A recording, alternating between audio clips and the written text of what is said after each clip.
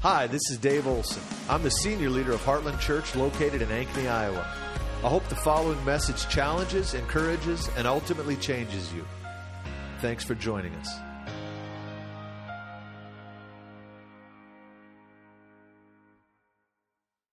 I want to talk about communion. We're going to receive communion this morning.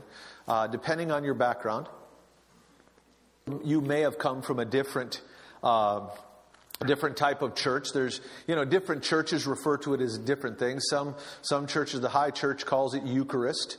It's called the Lord's Supper. It's called communion. But it really is a covenant meal that we partake together. And Jesus instituted it, kind of replaced the Passover. He was eating the Passover with his disciples, but then he said to them, that you will take this in remembrance of me whenever you take it. And so he established this new meal, the Lord's Supper, and we partake in it. And we're going to do that today. But I want us to understand what we're doing before we do it. I don't want us just to do it as some kind of ritual, because it's more than that. There's a symbolic, prophetic act. And there's a difference between symbolism and a prophetic act. Symbolism simply signifies something. It's kind of a teaching lesson. Prophetic acts literally release a reality into our life. And communion is both. Now, the word communion is a compound word. It comes from common union. And the idea is that our common union together is in the Lord. And so we enter into this, we partake of it together. Now, some people do often practice the Lord's Supper alone, and that's a wonderful thing. It's a valuable thing. It'd be very productive for you to do so. But there's an element of that you need to also take it with other believers, because we're entering into our common union. It signifies what brings us together. Our common union is Jesus. I remember years ago, I worked for Teen Challenge for 14 years, and we got all kinds of characters in there. I was one of them. And I remember this one guy. He was a deadhead from Nebraska. You know what a deadhead is? He had gone to almost every Deadhead concert during his lifetime. When Jerry Garcia died, he wore a 3-piece suit 3 days for mourning. And finally we said, get rid of the suit, okay? And, but he was a Deadhead from Nebraska. And then there was a cowboy from California. These guys, they were two totally different dudes, I'm telling you. And it always struck me, I would have thought the cowboy would have been from Nebraska and the deadhead from California. But no, it was the other way around. And I remember they got in this big argument one day in the hallway, and it tickled me. I thought, the only way these guys would ever have anything to do with each other is Jesus. They would have never, here they are, they're brothers now, and they're arguing, and Jesus will bring us together. And you look around the room, some of us would have never hung around each other. Especially if you'd have seen us before Jesus. Some of us would have called the cops when we walked in the door. But Jesus brings us all together. And it's more than just a relationship. Like how we go to church together. There is a deep bond, a unity that we share because Jesus is in you and He's in me. And we are part of the body of Christ. And I cannot experience the fullness of Christ without you. I need your portion to be put with my portion. It's a beautiful thing. And so communion is one of the ways in which we honor that reality. That's why Paul says in 1 Corinthians, when he's talking about the Lord's Supper, he said some people take it and they end up sick. And some even sleep. The reason is because people are violating that principle of the body. They're living in disunity. They're living in gossip. They've broken covenant with one another. They're living in sin, but yet they partake of communion. It's a serious thing. We need to honor this thing. The fear of the Lord needs to be on us when we partake of communion. It's an amazing thing that God takes people from all these different backgrounds, and intentionally so. God is a God of variety. If you look around the room, you can see that. God takes all these people from all different backgrounds, and then He binds us together with this thing called covenant and says, now live in unity together. And that's going to take a lot of work because of our backgrounds, because of how different we are. Sometimes even because of our baggage, we have to live in unity together. And then as we're struggling with that, all of a sudden the communion cup comes along. And he says, recognize the body.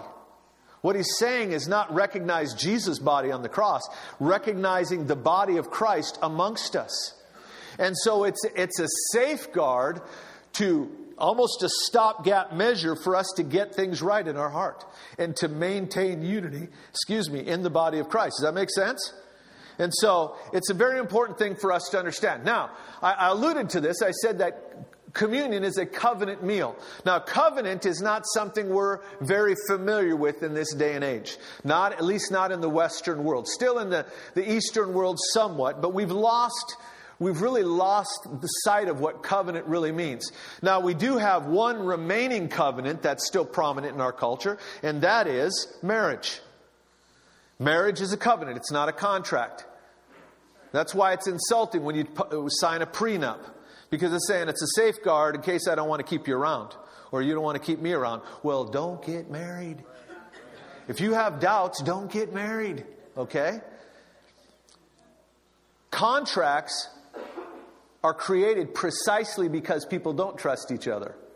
That's the purpose of a contract. I want to do dealings with you, but I don't really trust you to hold up your end of the deal. So I want to bring in a legal document so that the judge can step in and force you to do this. That's the idea of a contract. A covenant is based on trust. But it's not just based on trust. It actually elicits or cultivates trust. That's the purpose of it. That's the secondary purpose. It's the means to the end. The ultimate purpose of a covenant is this: to take two and make them one. To take two people and bind them together. Two tribes and make them one. Two families and make them one. That is the idea of a covenant. That's why, my wife and I, the two became one. We are one flesh. Now we think alike, and I even like furniture now, I mean, it's embarrassing. I know Queen Anne furniture and all that stuff. Why? Because I'm married to her, and I care about it because she does. So I've picked up all kinds of interests, I told her this week, I said, I'm going to learn to cook. You know what I've been doing? By the way, this is a little rabbit trail side issue. When I've had a few spare minutes from here to there, I turn on Netflix and watch cooking shows this week. Oh, man. They can do some amazing thing with citrus and meat. Hallelujah. So I'm going to learn. Now, I don't know if this motivation to learn to cook is going to be as strong tomorrow, because I'm going to break my fast tonight. But today, I just feel really motivated, man. I even looked up cooking knives, I was looking at, I'm thinking Ty can mentor me. Back to our scheduled program here. You see, covenant makes two people one. That is the idea. So that's the ultimate objective of covenant. That's what it's to secure. But the means to the end that covenant serves is, how do you make two people one voluntarily? You have to create trust between those two individuals. Because you are not going to give yourself completely to somebody unless you can trust them. Amen? And if you do, you're crazy. Matter of fact, if you give yourself to people you don't trust, call Laura, we'll have a counseling session. Because you have bad boundaries and a bad self-image, and it's not going to work out well for you. We need to... Trust is extended to the amount of truth. And if you are extending your trust to someone who's not walking in truth, that's a recipe for tremendous pain. And so covenant works to create trust in order that it can get to the primary purpose, to make two people one. That we will voluntarily surrender ourselves to another so that two people can become one. They can be bonded, or two tribes can become one, or two groups of people can become one. Covenant is an ancient ideal. It goes way back to the beginning of time.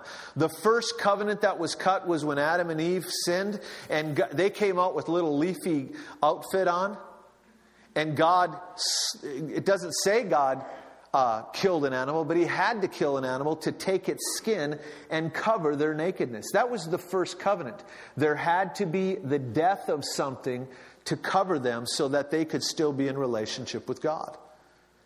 And we see this revelation of covenant grow throughout Scripture until finally it culminates in the ultimate covenant of Jesus hanging on the cross. But again, we need to understand the purpose of covenant is to make two one. And it does that by creating trust between those two individuals. You can put it this way. Covenant solves two problems that two people have with two answers. Okay? The two people are God and man. God has an issue and we have an issue when it comes to sin. And covenant satisfies both. God's problem with sinful man was that there was legal guilt. And God, being just, couldn't just turn the other way. The scales had to be balanced. You see Lady Justice at our courthouses. She has a blindfold and she's holding scales and she's balancing the scales. In other words, justice is blind. We're going to make sure that this sin is atoned for and justice has to be served. God is just. His throne is created on justice. But God is also merciful. So there's this dilemma.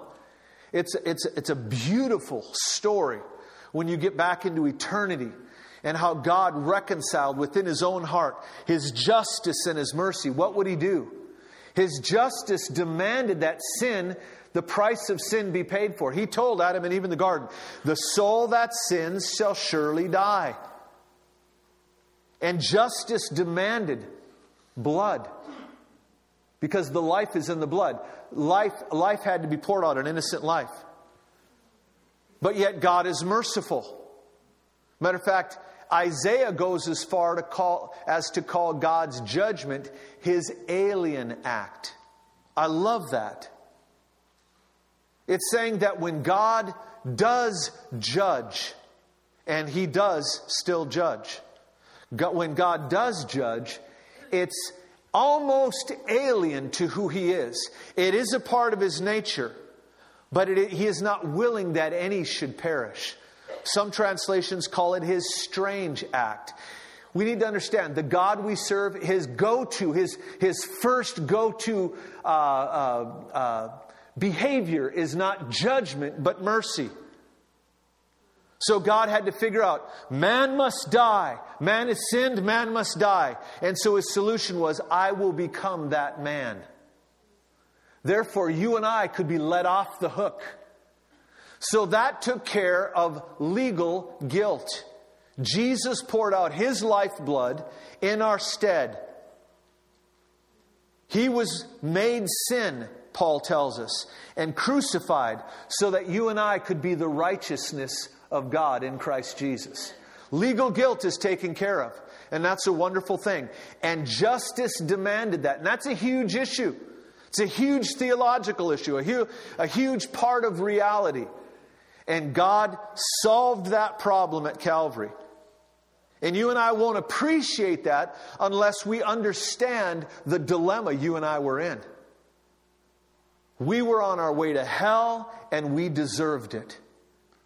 But God stepped in our path and gave His Son for our sin. His Son willingly laid down His life to do it.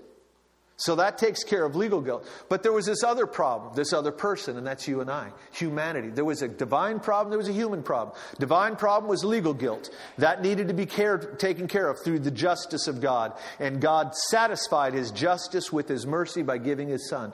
But then we have this human problem. And the human problem is psychological guilt.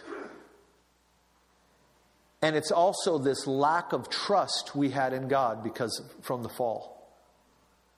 You can look back in the first few chapters of Scripture, and you have Adam and Eve in paradise. I mean, they got it made. It's beautiful. All the fruit they could eat, this beautiful paradise. And they were the guardians of the garden. They were to cultivate it with the idea that they would be faithful with little and be made faithful over much. And eventually they would steward the entire earth. But we know that's not what happened. Adam and Eve were enticed into sin.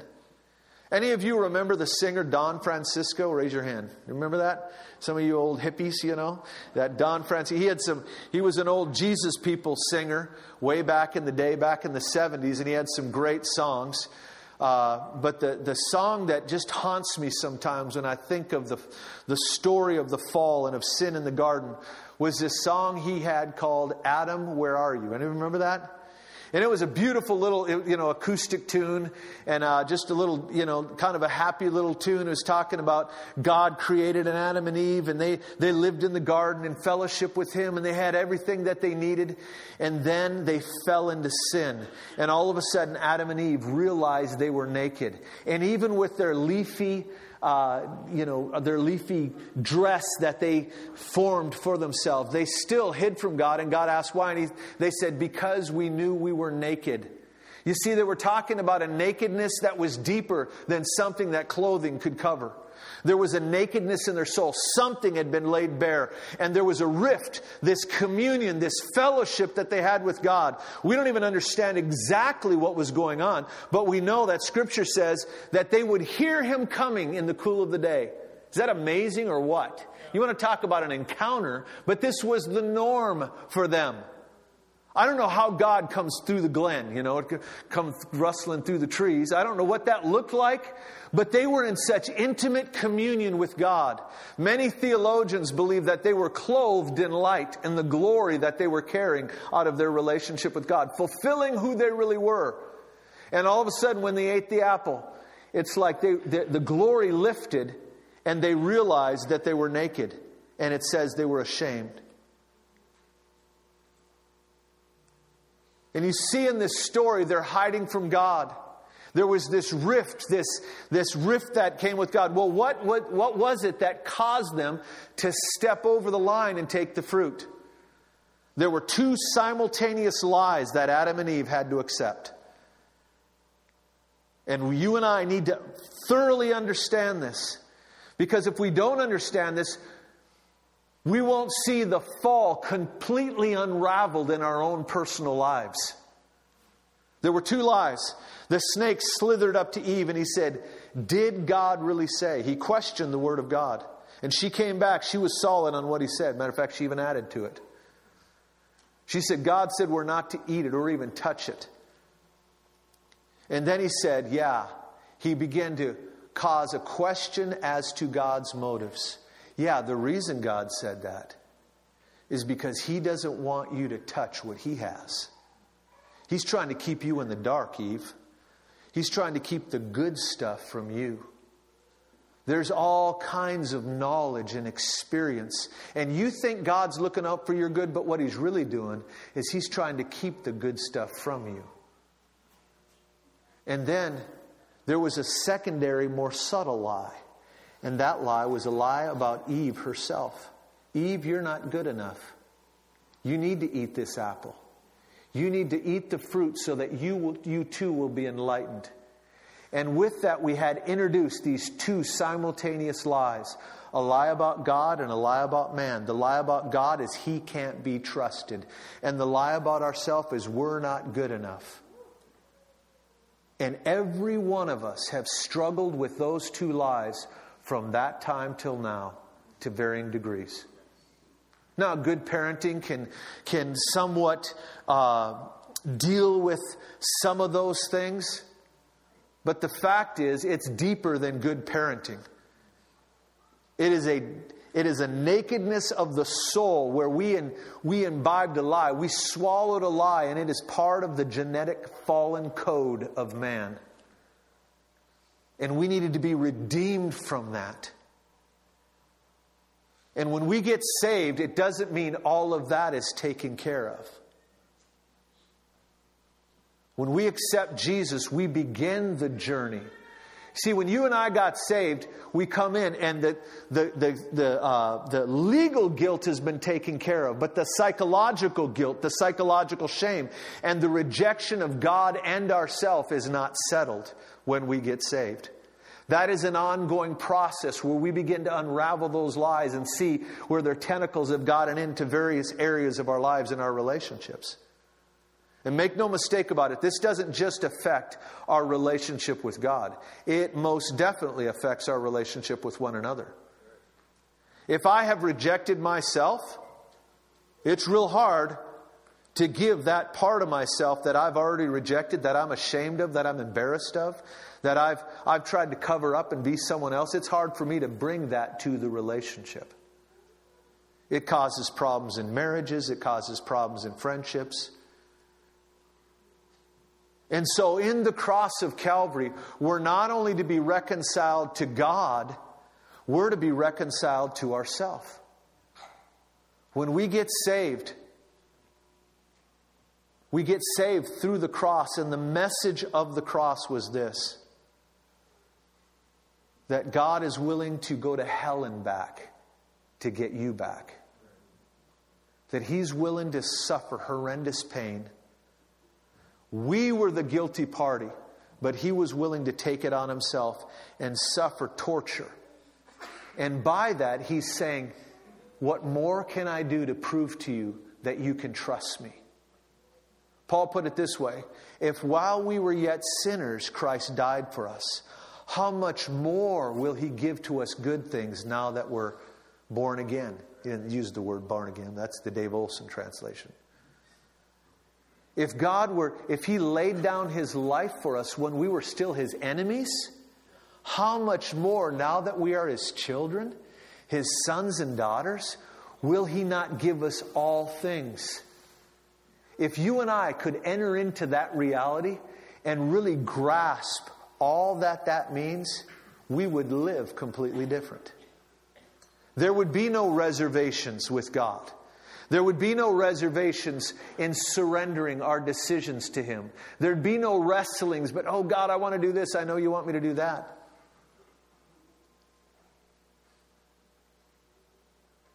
You see, God is all-knowing. He's omniscient. He knows everything. I don't remember where I heard it, but I heard a guy say one time that if you knew, God's will is what you would do if you knew all the facts. That's good preaching. I wish it was mine, but I don't know where I got it. God's will is what you would do if you knew all the facts. God knows everything. God is all-knowing. He's also all-powerful. He's omnipotent. God can pull off His will. Nothing can stand in the way of God accomplishing His will in your life except you. Because God will not force you. God will not force you to do His will. Now, there are times where it feels that way. Man, when I was running from God, it felt like I was being forced into a corner. I'm so grateful He did it. But he cornered me with the fists of angry cowboys one night. A bunch of cowboys jumped us. And yahoo. And when they drove off, my nose was on my cheek. And it was... And I woke up the next morning and thought, oh man. Then I got my new nose. I had a little cast. Had people sign it, Wanda, all these... And so I got it taken off that day, and I went to a glasses place and got new glasses. Figured they'll never see me again. And that night, I just got my new nose. That night, a buddy of mine shoved me. We were all drunk, and my face slammed on the pavement, shattered my nose all over my face, my new glasses. And I woke up in the home of this guy that was into witchcraft. I don't even know how I got there. And it was Sunday morning. And I was feeling bad. And my face hurt. And I reached up and touched my face. And I thought, oh no. I looked and there were my mangled glasses. And the first thought that entered my mind, I should be in church. That was the Holy Spirit. And it was a matter of weeks. I was in Teen Challenge and the rest is history. Thank you, Jesus. I'm so grateful. Now, I still had a choice. But God, I'm convinced... No, those guys that jumped us, they were not believers, believe me. But I believe they were anointed, especially the guy that got me in the nose. I believe he had an anointed fist. Man, God was using that. God is all knowing. He's all powerful. Here's the real good news. He's all loving. God knows what's best for you. He can do what's best for you. But here's the good news. He really wants to. That's right. That's right. He wants to do right by you. And when we become established in that reality, we become comfortable. We can drop our guard and say, God, just have your way in my life. Lord, wherever you want to take me, whatever you want to do with me. But that doesn't solve this other problem. What about my self-rejection? Much of our self-rejection is based on holding our past and our interpretation of ourself against ourself. And Calvary also addresses that. I used to preach years and years ago. I feel like I need to really pray for those who sat under my ministry years ago. I used to preach that the message of Calvary was how much God hated sin. That is not the message of Calvary. That's a sub message. He hates it because of what it does to his children. The message of Calvary is how much God values you. He was willing to go to hell and back to redeem that which He has placed value on. And God wants to reconcile you to yourself. He wants to heal you. And in covenant, in the crucifixion of Jesus, there's two messages. God loves you and you're lovable. You are lovable. God didn't make a mistake. When He made you with a purpose. And He's still... I love that word that Ray gave this morning. I wish I'd have wrote it down, Ray. That was so powerful. But he said something to the effect of God can take everything that happened in your past up until now. And you know what? Your past is not just pre-Jesus. I've been walking with Jesus 36 years this year. It's not just my past up until I got saved in 83. It's my past as in yesterday. It's my past all through my walking with Jesus and my not walking with Jesus. And Ray said, it was a word from the Lord that God will take all of that and weave that into a beautiful picture of the future. Because God is the God of the past. He's the beginning, the Alpha. And He's the God of the future, the Omega. And He's going to wrap it all together if we surrender it to Him and give us something beautiful. And so we need to get that in our spirit. You are lovable. Now, okay, guys, I know that might sound a little uncomfortable. This guy up here telling you, you're lovable. But you need to know it. We need to get that in our spirit. So, we have covenant, and we're going to partake of communion in a few moments. Matter of fact, Christopher, I'm going to have you come up and do this in just a few moments if you want to prepare yourself. But we're going to go into communion. And we need to understand that this is a covenant meal.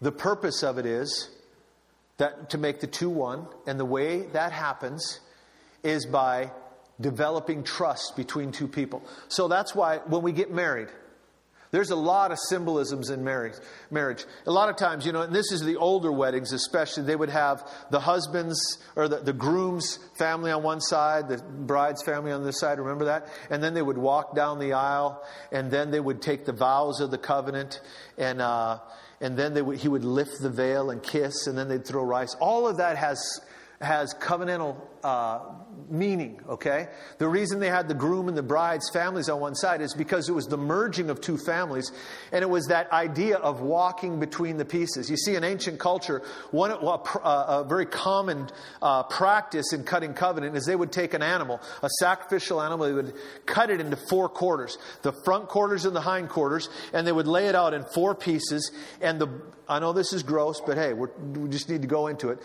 The blood would pool between it, and the covenant participants would walk a circular 8 through the pieces of the flesh. It was called walking between the pieces. And then they would stand in the middle of this slain animal, and they would make vows to one another. So when the bride and groom come down the aisle, they're walking between the families, the pieces, and they're going to now take the vows of the covenant. And the vows of the covenant were binding, and that's why they were made. It wasn't just an offhanded promise. It's more serious than a covenant. A contract. If I come into a contract and break it, you can sue me. Listen to what happens with covenant. You stand and make the vows of the covenant, and they would say things like, my land is your land, and your land is now my land. If someone attacks you, they're attacking me. I will get all my men, and I will come armed to defend you. And so forth. They would go back and forth, and they would make these vows. And then the vows would be summed up with this phrase. And if I do not fulfill my vow, so be it unto me as is done unto this animal. That was and then they would appeal in ancient culture to their numerous gods. The Jews would appeal to the Most High God, because there is no refuge. If they've cut it with Him, there is no refuge. You can't appeal to someone else for your protection. That's the idea. Why would they do something so radical? They would do it publicly so there would be witnesses. Precisely because they were trying to communicate, put themselves on the line. This is how serious I am about coming through on this matter. I will give my life before I break covenant with you. And when someone entered into that type of covenant, it enabled them to drop their guard. And they knew, I can trust this individual. I don't have to hide anything. I can be me. I don't have to withhold anything. There doesn't have to be secrets between us. We can become one completely because of the absolute commitment of my covenantal partner. Now, real quick, let me just sum it up with this. Christopher, if you'd come on up here. We see in Genesis, I want to say it's chapter 16, I think, where God promises Abraham, He says, I'm going to give you children as numerous as the stars in the sky and the sand in the sea. And Abraham says, God, how can this be? And the Lord said, go outside. And he says, prepare a sacrifice. And so Abram sets up those pieces. But Abraham refuses to go through the pieces. It doesn't say, Abraham slaughters the animal, he lays it there, but Abraham doesn't step in. Why? The reason is Abraham understood, God, I am not qualified to cut covenant with you. I know myself. I am unfaithful. I can't enter into something with you like this. Lord, I can't. And so all he does is he shoos the birds away. And he just sits there, and finally he falls into a deep sleep, and all of a sudden a smoking fire pot, a furnace comes, and it begins to walk through the pieces, and God begins to speak to Abram about the covenant. What was that? You see, the Father was telling Abram, I'm going to cut covenant with you, and all of a sudden the Son shows up. We see Him show up in that same form in Revelation. His feet are like burnished bronze, burning. There's fire in His eyes. He is the smoking firepot. And what happened is the Father cut covenant with the Son. And the Son said, I will die for this thing. And so they cut covenant together so that you and I can step in on the good of this thing. I didn't have to pay the price. Jesus already did. And what God is doing, Romans 5 puts it this way. God demonstrated His love for us in this, that while we were yet sinners, Christ died for us. That word demonstrated is a key word. It was a covenantal ceremony. Jesus hanging there, the God-man, bleeding and beaten, hanging. And every word from His mouth was a word of mercy. And it was a prophetic act, a demonstration, a clear message to you and I. You can trust me. I will pay the price for you to come back in fellowship with me. That's the message of communion. And so we're going to partake in just a moment here. I'm going to ask ushers, would you come and just begin to give out the elements? And if you would wait, if you are a believer, if you know Jesus Christ, I invite you to take it with us. You don't have to be a member here, attend here. If you're just visiting, but you are a believer, you're welcome to take it with us. And just hold it, if you would, for a few moments, and we're going to take it together, Christopher.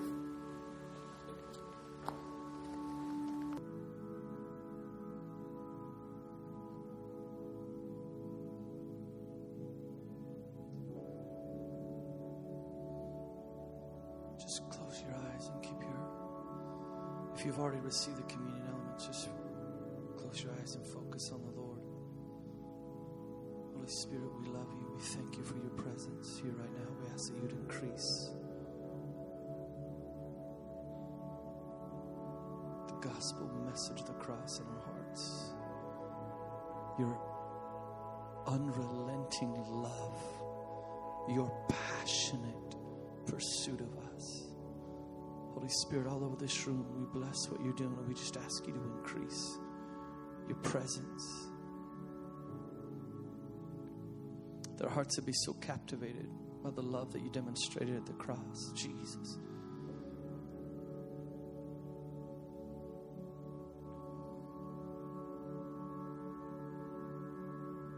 The very thing that introduced sin into the planet was that Adam and Eve partook of the fruit of the wrong tree. Instead of the tree of life, they ate of the fruit of the tree of the knowledge of good and evil. And then the second Adam, Jesus, comes along and he says, I am the way, the truth, the life. I believe Jesus is the new covenant version of the tree of life. He says that his water is living water. He invites us to drink of that. He says his words are spirit and life. And then in John 6, he says, I am the bread of life. To undo the fall, we're not just abstaining from eating from the wrong fruit. We are now going to eat of the right fruit. Undoing the curse of the fall, we wind up eating now of the tree of life, the new covenant tree of life, Jesus Christ himself. He says of himself, I am the true bread of life come down from heaven. And if you want to be a partaker of me, you must eat of me. You must eat my flesh and drink my blood. We get to literally feed on the very life of Christ. It's this invitation this morning. Number one, if you're not saved, if you've never given yourself to Jesus Christ, to follow him, for him to be your Lord and Savior, this would be a perfect day to do it. Give yourself to follow Jesus. But it really is an invitation to all of us to feed on the life of Christ. See, when I take this bread or this wafer, this cracker, I'm not just putting a cracker in my mouth. It's a prophetic act that I recognize, Jesus, I come before you, and you alone have the words of life. You alone are the source of life, and in you the fall is undone, and in you the curse is broken. And I repent of eating from the knowledge of the tree of good and evil. I don't want to eat mere knowledge of dead religion from the wrong tree. I want to feast and feed on the very life of Christ himself. You gave your body broken for me, that I could enter in to you, that become one with you. It says, Paul says in 1 Corinthians 6, whoever is united with the Lord is one with him in spirit, and we become reconciled to the Father. So ultimately, it's not about his death. That was a means to an end. But the goal is the life that he produces. Jesus Christ is the bread of life come down from heaven. I'm going to ask that if you have sickness in your body, that you would have an expectation right now as we eat of the life of Christ, that he would produce healing in your body. I want us to go ahead and stand as we partake of this together.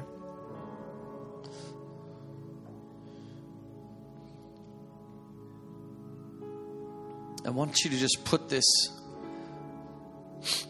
bread representing his body. Just hold this out before you. The divine exchange at the cross.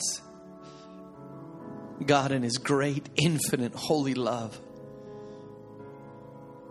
treated Jesus according to what we deserved, so that in exchange we could get what Jesus deserves.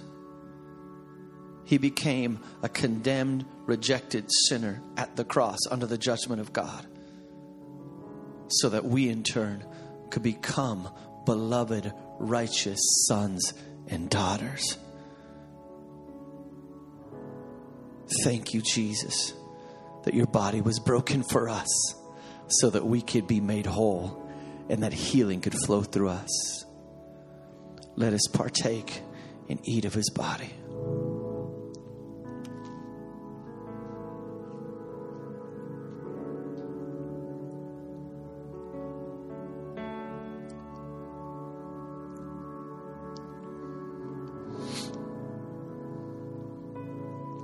As we get ready to take of the cup, I could ask the rest of the band to make their way up here.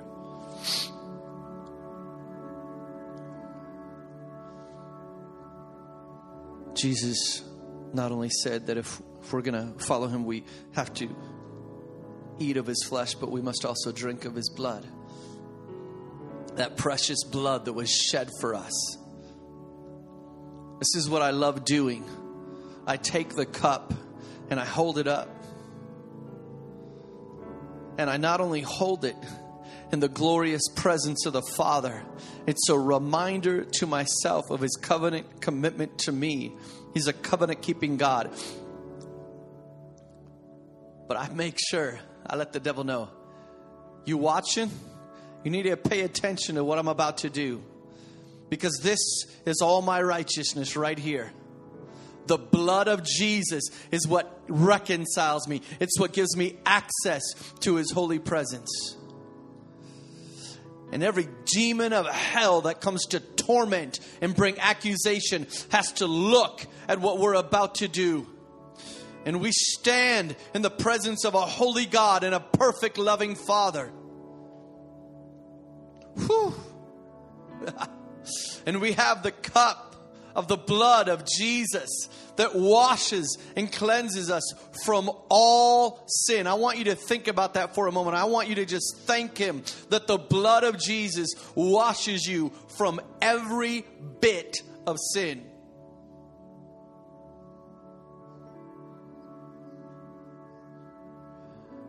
You see, it says in Ephesians 3:12 that we have access to come boldly before the throne of grace. And I want you to see it right now.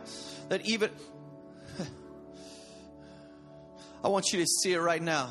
Recognize that demons tremble at the blood of Jesus. There is victory in the blood of Jesus.